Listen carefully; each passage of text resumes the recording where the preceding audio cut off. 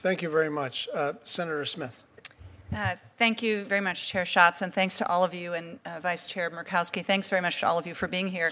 Mr. Spahn, I think that your testimony sort of touched on everything that I'm hoping we can accomplish in the Native Farm Bill, so I really appreciate that. And let me just dive in a little bit on this question of self-governance. And Ms. Vane, I'm going to come back to you too. So I think that the history of self-governance and self-determination has really proven that tribes are the best stewards of federal resources. And so what we did in the last Farm Bill was to include the first ever self-governance programs at USDA. I want to thank Senator Hoeven and others. A lot of us worked on that in the pilot project for FDIPR.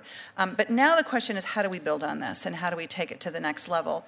So could you, each of you, just talk briefly about why the self-governance for SNAP and FDIPR, what it would mean for tribes and tribal citizens as we work to move this forward? Please, Ms. Vane, go forth. Sure. Both of those opportunities, I think the benefits are twofold. With regard to FDIPR, you're providing opportunities for fresher, higher quality food products. Right. To the community members. You're also supporting opportunities for a new market for tribal producers who don't have that to rely upon. But when the tribes are able to make those determinations for the good of their community, they can either rely on their own ag operations or work directly with tribal producers who have otherwise been unable to participate in that type of program. And then within SNAP, it is an opportunity to administer a program at the local level and to achieve a greater efficiency and a greater impact because the administration of the program is happening on the ground by the government most familiar with the people that program is supposed to be serving. Thank you. Thanks very much. Would you like, I want to just pull you into this and get your take on this. And maybe you could also talk about why having a dedicated office of self-governance would be helpful to an agency that, by its own admission, doesn't have a ton of experience working with 638 authority and other kinds of self-governance. Yes, thank you for that question. And I agree with everything that the prior witness mentioned as far as the benefits. We're also seeing that it's invoking a sense of pride in the customers of the food distribution programs, that they're very proud to go in and see Oneida beef, Oneida buffalo in their food distribution program. In fact, at Oneida Nation, they found that one of the approved food list was catfish, and they had swapped it out for local whitefish. However, because the beef and the buffalo were coming directly from Oneida, that was just going off the shelves like crazy. And they actually had to change out and implement and bring in more beef and more buffalo and substitute it for the fish because people were so proud to see that it was locally grown and locally produced. So I think that there's a lot of benefits to these programs. I think that the Office of Self-Governance, the benefit is that, we have heard the USDA express concern about having the capacity or the knowledge of to be able to negotiate with tribes. We think that an Office of Self-Governance or even a single point of contact could really help to educate all the different programs. USDA is a huge, massive organization and lots of different departments. So having somebody that has that knowledge about what is self-governance, what is self-determination, and helping guide the rest of the agency and the rest of the programs through, we feel like that'd be very beneficial. It would also help building that internal capacity. And once more authorities are provided, then that office could start handling being the primary point of contact for negotiations with tribes across all USDA. They're sitting in. There's similar approaches at IHS where they have agency lead negotiators that will sit in and they focus just on negotiations process. So I see something similar for USDA as a benefit. Thank you. Mr. Chair, if I could just ask, I'm going to just take a little bit more time. I really appreciate that, and I think that the USDA has relied on other federal agencies when it comes to doing this kind of contracting, and it seems to me high time that they develop their own expertise and their own capacity to do this, which the Office of Self-Governance could accomplish. Last thing I just want to touch on is that in my conversations with the Native Farm Bill Coalition and others, and it has become clear to me that we need to look through all of the titles of the Farm Bill to look for places where we can ensure that issues of equity for tribal producers and agriculture are addressed. And even the USDA continues on a journey, I will say. They continue on a journey of addressing equity in all of its work, something that I know Secretary Vilsack and Deputy Secretary Torres Small are committed to. So let me just ask as a follow-up, do you think it is important that we look through all of the titles of the Farm Bill to make sure that we are looking for those issues of equity where we can address them? Absolutely. I completely agree with that. Yes. Thank you. Thank you, Mr. Chair. Thank you very much, and thank you for your leadership on both committees, Senator Smith. Senator Mullen, likewise. Thank you, Mr. Chairman. Mr. Kinsey, Muskogee Creek Nation obviously is very lucky to have the ability to have a dedicated USDA inspector in your meat processing plant, and very fortunate to be able to get that. However, other tribes and other businesses have to rely on a traveling inspector, which means they're very limited on when they can process the proteins. How does that affect the bottom line for these other tribes and businesses out there? Sure, and actually the FSIS inspector that we have on site now was formerly a traveling inspector, and so he talks a lot about the fact that he's glad to be in one place. It's frustrating for the USDA as they try to fill those gaps. It's hard to project for the businesses, so because I have an inspector on site every day if we need them, I can set our schedule, whether that's bringing in new producers or our own livestock from the ranch. I'm a little more easily able to forecast that need out. It helps with staffing because I'm not going to have a bunch of guys standing around all day because someone couldn't show up or because another plant needed the inspector. Having that dedicated inspector on site every day, it goes a long way. And I have a great staff. I have no complaints about the staff, but it also helps just having that extra set of eyes and that accountability on the cleaning staff, on the staff as they go about their day. Having that dedicated staff on site every day goes a long way in ensuring cleanliness and wholesomeness and safety of the product. But from the business standpoint, like I said, it just keeps log jams from happening. It keeps me from having to turn away customers because I'm not sure when or what day I'm going to be able to carry out slaughter and processing because you have to have a USDA inspector on site for both of those activities. So you can run custom exempt, but then the customer that brings that livestock in is limited with what they can do with that animal. So it limits their marketability as well. So you have one dedicated inspector, right? Yes, sir. So what happens if an emergency takes place and he can't be there that day? So the responsibility then would fall to the USDA to get a substitute, which has only happened one time, and thankfully we were able to pull from another plant that was not doing any slaughter that day. But it does create issues. Like I said, we've only been open a year and a half. And it's only happened once, but it can create issues. At that point, the frontline supervisor has to call all the plants kind of within the region. Eastern Oklahoma, as you well know, Senator, is fortunate. We have several. We have 4 tribally owned and several other locally owned meat processing facilities. A couple are USDA inspected as well. So we sort of have a pool that makes us a little bit unique in terms of Indian country meat processing facilities. But I don't want the record to show that as the norm because it's not. Tribes throughout Indian country are in remote areas, difficulty getting processors. I'm an hour away from the next nearest plant, and some may be 3 or 4 or more hours away from the nearest inspected plant. So that creates even more issues not in Eastern Oklahoma. So do you feel like if we would have 638 and tribes were allowed to do their own inspections, would it be able to increase liability and production in the areas to which they serve? I believe so, and just as a general stance, I'm always in favor of self-governance and using 638 compacting when appropriate. I know there may be some issues in terms of just kinks that need worked out in the negotiations with tribes and staff. And again, all tribes are unique, and that's why these compacts are important because it allows tribes to negotiate directly with the agency to come up with a solution that works best for them.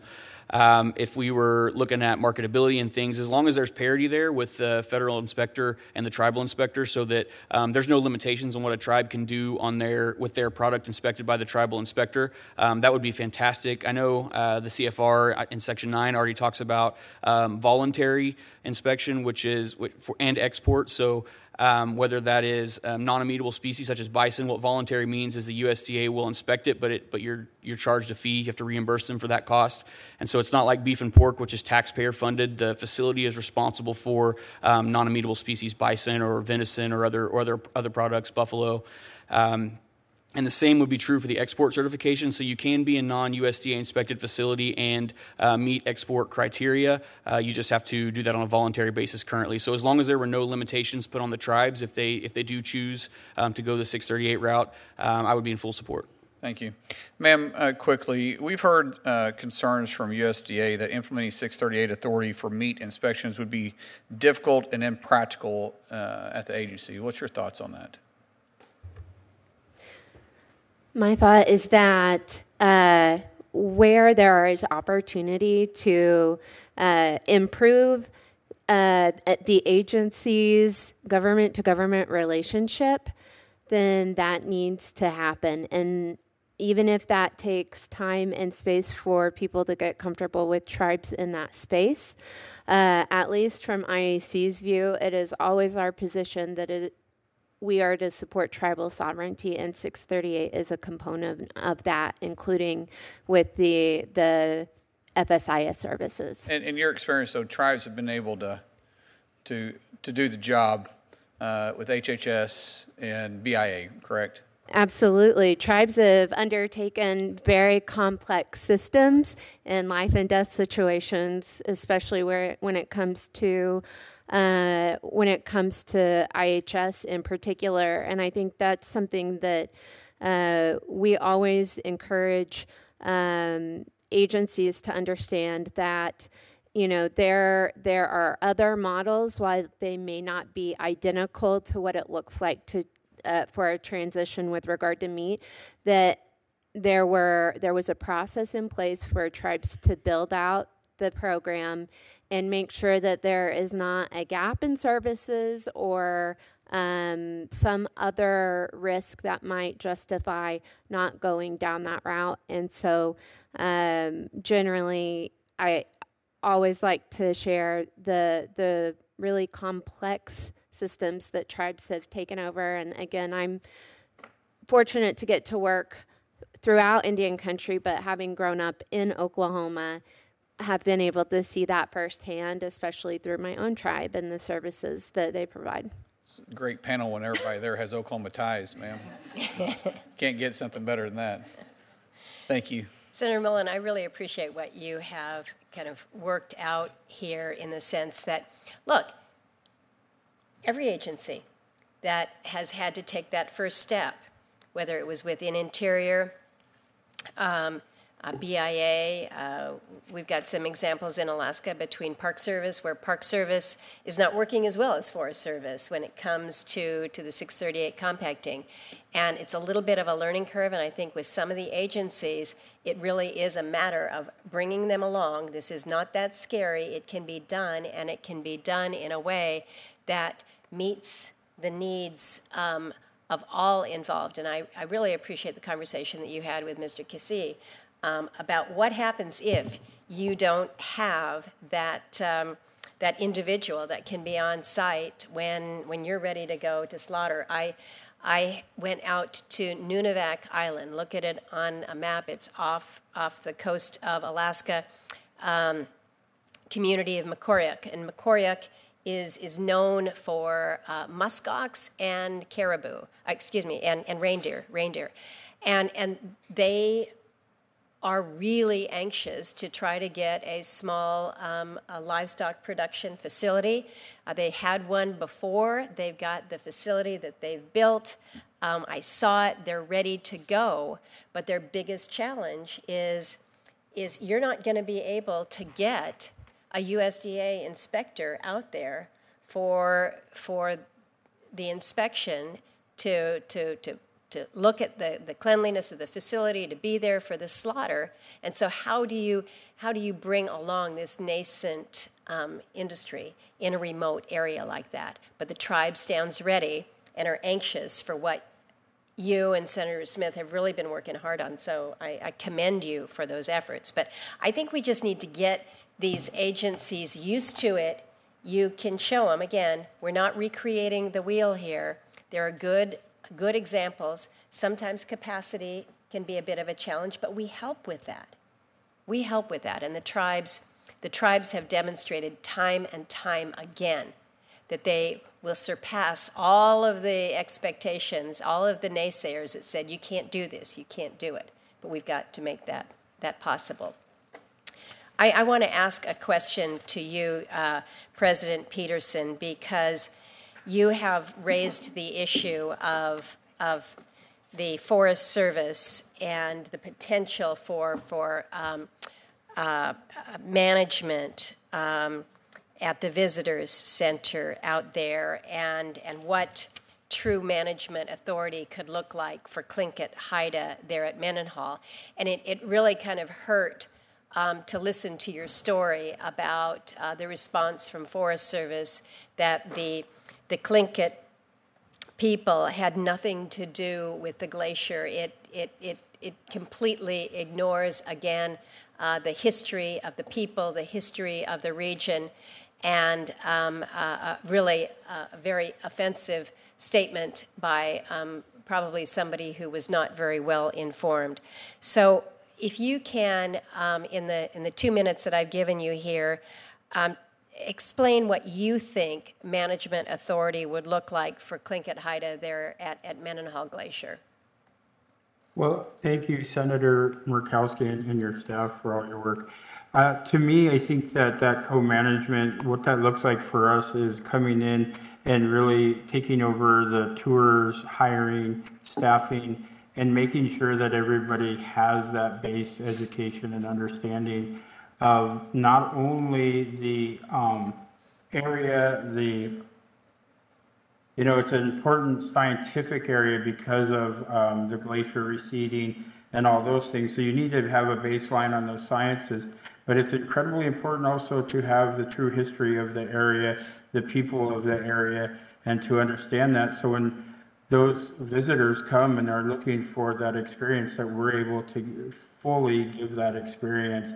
And so we're looking at not only those staffing needs, but also for all the maintenance and infrastructure needs there as well, so that we're there offering a first-class experience to our nation's resources. So if this is a matter of Forest Service needing congressional authority, would a demonstration program be helpful, or have you given much thought to that? Yeah, absolutely. I think it would be incredibly helpful. And we've met with everybody from Secretary Vilsack, Assistant Secretary Homer Wilkie, and they've all, said they really want to work with us and have us take over the management of this visitor center. But they always come back with the lawyer saying they don't have the ability to do it. And we know that 638 contracting is that tool. Right. We have a really long history with IHS, with Department of Interior on 638 contracting. You absolutely have, and have demonstrated that time and time again in a very good and strong way. Thank you for being part of this committee this afternoon, and for your words. We'll look forward to working with Tlingit Haida under your leadership. Gonna cheese to you, Aunt Falaki. Thank you very much, Senator Murkowski. Senator Lujan, followed by Senators Cortez Masto and Daines. Thank you to our chair and vice chair for this important conversation. As more and more legislation is being established, built, filed to make a positive difference, especially in the area of food security and addressing problems that have been identified with pilot programs and things of that nature. So thank you all for being here. This week, I'm proud to introduce the Tribal Nutrition Flexibility Act and the Tribal Nutrition Program Administration Act to improve FDIPR, which, as we all know, is the Food Distribution Program. One of the things that my bill addresses is the need for greater tribal ownership over program implementation and flexibility to source traditional and local foods. My first question, Ms. Fain, yes or no, did the FDIPR 638 pilot result in higher take rates with traditional and tribally procured foods? From what we have gleaned from the pilot tribes, the answer is yes. And one of the interesting examples that Mr. Spahn shared was about Oneida. And they had actually entered into an agreement with Menominees, and Menominees were purchasing Oneida produced, I think it was Black Angus beef. And what was shared by Menominee was that they saw a significant increase in program participation, and the general excitement around the food that was actually coming through their offerings. And so some of the things that I think are important to note about that is, and again, one that was brought up was those tribes that were able to do that know what is the right type of food for the region they're in. I believe it was Mississippi Choctaws replaced some of the vegetables in their package with vegetables that are more appropriate for Mississippi and the southern region of the U.S., whereas tribes that haven't been able to participate in that program, some we have heard from, especially in the Great Plains region, where they're like, we have a whole lot of whitefish left over. We want beef or we want bison. And so I think for those pilot tribes in particular, there was really good participation and an increase in more appropriate foods by region, by season, things that the nationwide administration don't necessarily take advantage of because the framework doesn't permit it. I hope we can strengthen that and learn from it. Now, President Peterson and Mr. Spahn, yes or no, would increased sourcing flexibility under FDIPR, the food distribution program, help more tribes include more traditional and tribally procured foods in their packages? President Peterson? Oh, yes, absolutely. Appreciate it. Mr. Spahn? Yes, I agree. Ms. Fain, yes or no, would increased sourcing flexibility have allowed tribes to better meet the needs of program participants during supply chain shortages caused by the COVID-19 pandemic? Absolutely, it would. And likewise, added flexibility to source regional and local ingredients can help support more, as we've seen with those Title I programs. Now, Mr. Casey, yes or no, does the Muskogee Creek Nation FDIPR program currently allow local, tribally raised and processed beef to be included in the food packages? No, not yet, Senator. I hope we can fix that. And yes or no, would you agree that added flexibility to include these types of locally and regionally produced products is important to address food insecurity? Absolutely. I appreciate that very much. Ms. Fain, yes or no, do you agree that the federal government should remove the cost match for tribes administering FDIPR on tribal lands? Yes, definitely. Well, I appreciate that very much. And another bill that I've been proud to work on, I'll enter this into the record, Mr. Chairman, and to our vice chair, is around farmer-to-farmer education, which would allow the USDA to contract with tribes and state-based organizations to provide technical assistance, outreach, and improve access to these conservation programs. These are important, but we need to ensure that everyone can access them. And by working with USDA and with state partners, I believe that we'll only grow those opportunities as well. So thank you for the time today, and I yield back. Senator Cortez Masto. Thank you, Mr. Chairman. Let me stay on the same vein of conversation, because I do appreciate my colleague, Senator Lujan, for what you're doing with respect to the food insecurity that I see amongst my tribes in Nevada and that I'm hearing across the country. We do know that there's about 1 in 4 Native Americans experience food insecurity compared to 1 in 9 Americans. I do believe, and I think everybody here believes, that the federal government, Congress, has an obligation to really uphold our trust responsibility to support tribal members and work with tribes and tribal communities to ensure that their basic needs are met. One anomaly that has come to my attention, and this is why Senator Murray and I have introduced legislation, is that a tribal member's inability to use SNAP and FDIPR within the same month cannot occur, right? And so I would, if you can touch on this, maybe Mr. Spahn or any panel member, what impact does this have on our tribes when they are limited to one or the other and they cannot utilize them in the same month, unlike in other areas that we have allowed that to occur? Yes, Senator, thank you for that question. I believe that the statutory prohibition really limits tribes in being able to develop comprehensive approaches to address food insecurity in their communities. The Self-Determination Demonstration Project through FDIPR has been wonderful in providing tribes with additional flexibilities that they need to implement those programs appropriately. But there's still emergency situations, there's still unpredicted growing seasons, things that can occur where it can displace some foods that are intended for a food distribution program.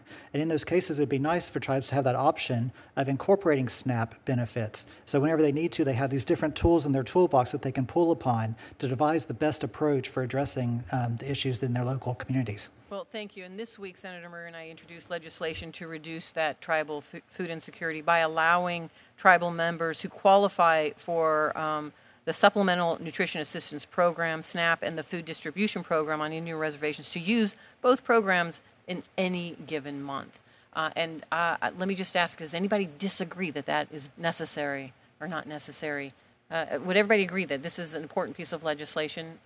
Ms. Fain? Yes? It definitely is, and I just want to highlight the current prohibition. It doesn't acknowledge the realities of many tribal members who, due to school or jobs, may be within 1 month on the reservation and may be in a more urban area where they're forced to choose a program that they may not be able to have access to later in the month because of the more kind of mobile nature that a lot of us live in today. So, correct. Anyone else? Thank you, Senator. I would just like to touch on my experience in the retail space because the Muskogee Nation does have both the FDIPR program and the retail space, which accepts SNAP. We're sort of uniquely positioned, and I have had conversations with tribal citizens who come in the shop and have lamented the fact that if they were to stop FDIPR, there would be a month or more lapse in their benefit. So not only would they not be able to receive the benefit that month, but they would have to go a full additional month or even longer before they were able to utilize their SNAP benefits, and that really hurts. And overall, it affects the stretch of a dollar because we've had a few sales where they could have gotten more food for the benefit cost if they would have been able to come to the plant and utilize SNAP that month as opposed to going to the FDIPR program. And like I said, it fluctuates. A lot of months, the FDIPR program, they get more food to feed those families, but in certain times, it would be fantastic if they had the flexibility to be able to switch over without having to stretch a month or even longer without any benefit. And thank you, because let me just say, my understanding, there are currently estimated 276 tribes that receive benefits under FDIPR. In the fiscal year 2020, the program served 75,000 Native American adults and children each month.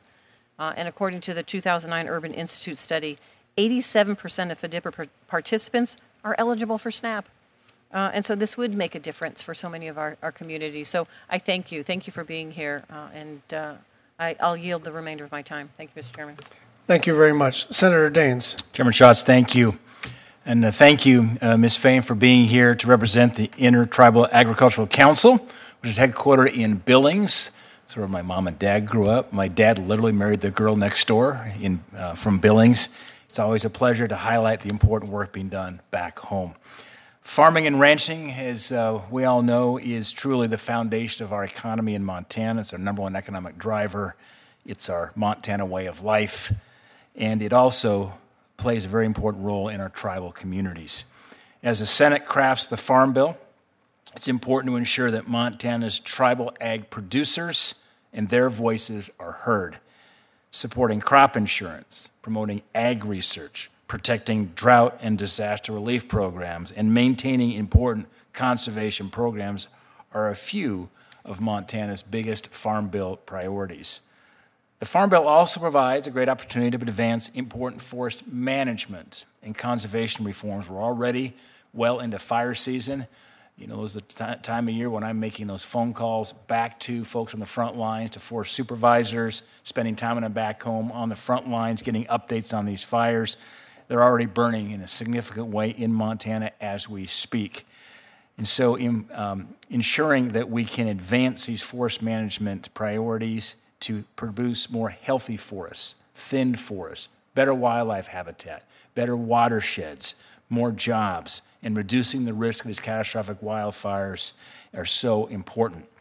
In fact, in 2018, Congress amended the Good Neighbor Authority program to allow the Forest Service to partner with our tribes to advance some of these vital forest management projects.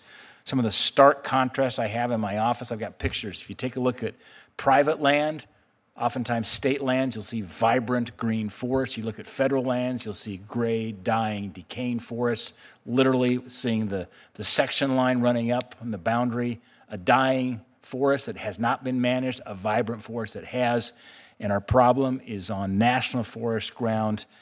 It's not on the state grounds. It's not on private ground. There's still a lot of work to be done to ensure that tribes are fully empowered to manage forests and invest in conservation restoration projects, which is why I was glad to support Senator Risch's Treating Tribes and Counties as Good Neighbors Act so tribes can fully participate in this effective program. To my questions, as the wildfires are now burning in Montana, I'm keenly aware of the urgent need to get on-the-ground management work done.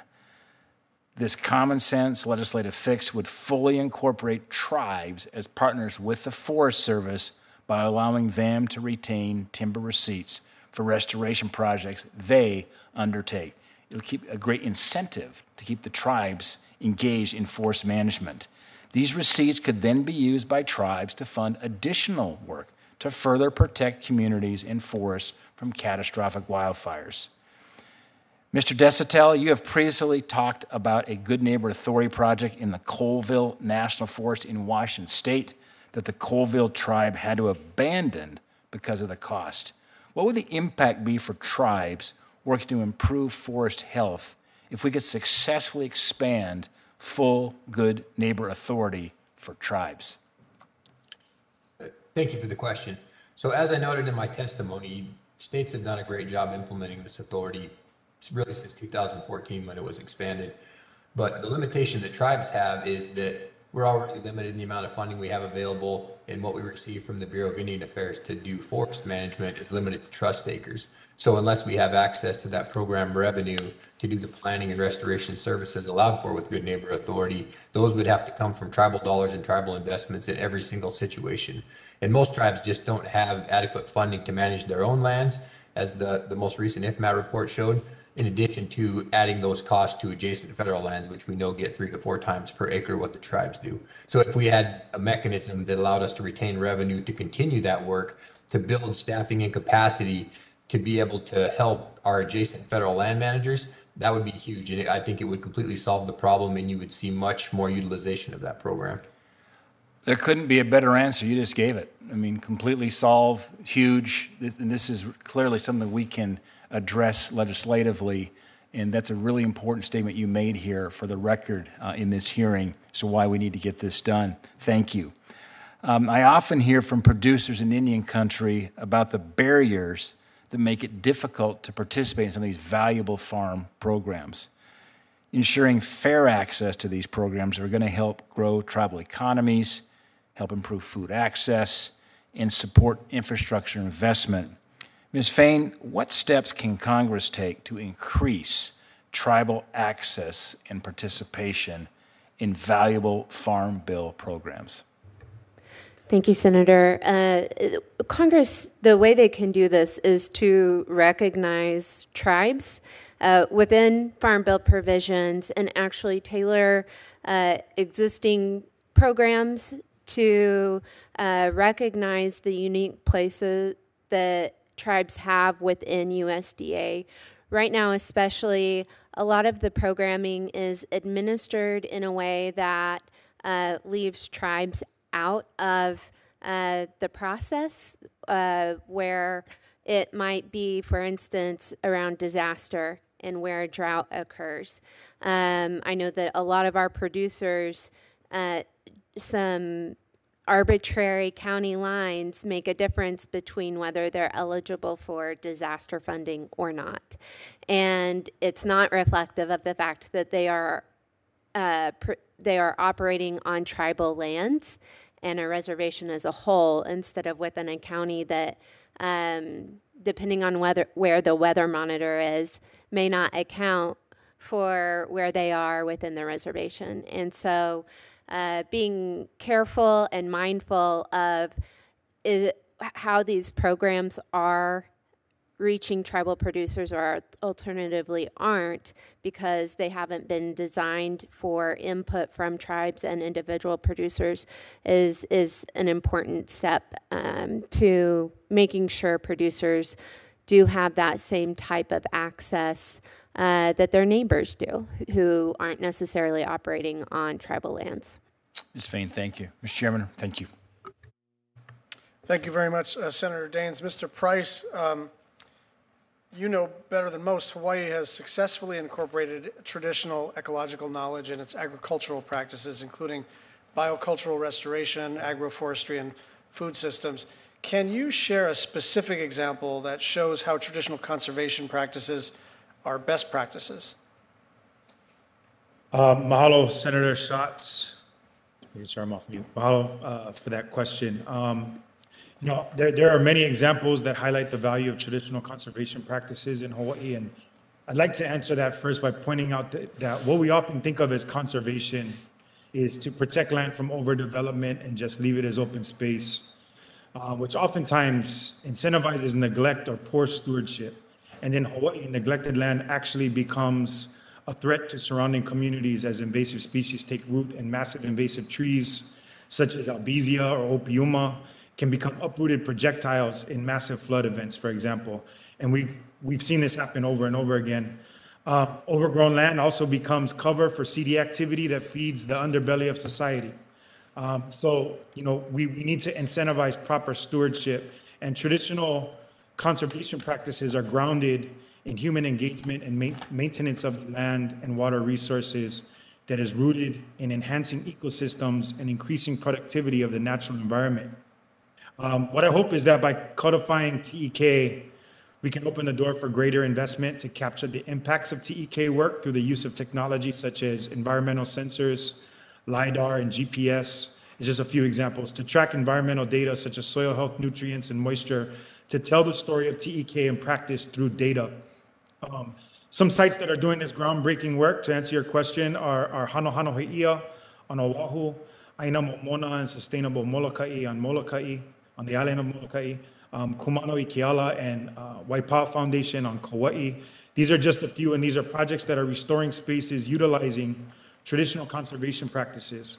I'll be adding a report to the record that was produced by our working group that outlines the input gathered and through our engagement process that lists 70 native Hawaiian producers and practitioners, which all serve as examples of the TEK work happening across Hawaii. And if we can use the Farm Bill to further empower and create investment in that work, this will be transformative for Hawaii and potentially the world. Mahalo. Thank you, Mr. Price. And I just want to say I have that Aloha shirt, so it's a good thing I didn't wear it today.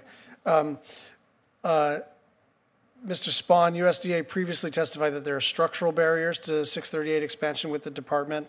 How can we set up USDA for successful expansion of this program? Thank you, Chairman Schatz. Federal agencies identifying structural barriers to self-determination and self-governance certainly not new. If you look back 70s, 80s, 90s, early as 2010 timeframe, you look at DOI, IHS, Department of Transportation, all presenting barriers that they said it couldn't happen. However, what we've seen is that once everybody comes together, we can make it happen, and fully believe the same would be true at USDA. I do think that having a feasibility study to take a very systematic look at all programs and agencies across USDA could really help to ease some of that uncertainty. What we tend to find is there's a lot of agencies that kind of come up with hypothetical can't-dos, and whenever you actually get into the weeds of like, oh, hang on, that's not that difficult to overcome. So I think that systematic look at all the programs would be beneficial. One thing that, there was a study for HHS feasibility 20 years ago that found it was feasible, and it's never been implemented. So I think that if Congress were to consider giving that flexibility to let USDA initiate some limited demonstration projects when they find a program feasible, that could be helpful to make sure that this is action-oriented and not just a report that goes on, the bookshelves for 20 years. I also think that the use of demonstration projects has been critical across all agencies that have self-governance authority now. It allows a small number of tribes to participate, work with the agency to identify what the challenges are, how do we overcome these the best way. And self-governance, self-determination, one of the beauties of it is that it's unique for every single tribe that implements it. So you have a nice kind of sampling of different tribes participate in it. It allows the tribes to work with the agency to overcome the challenges, and it also allows the agency not to get overwhelmed before they're comfortable with it.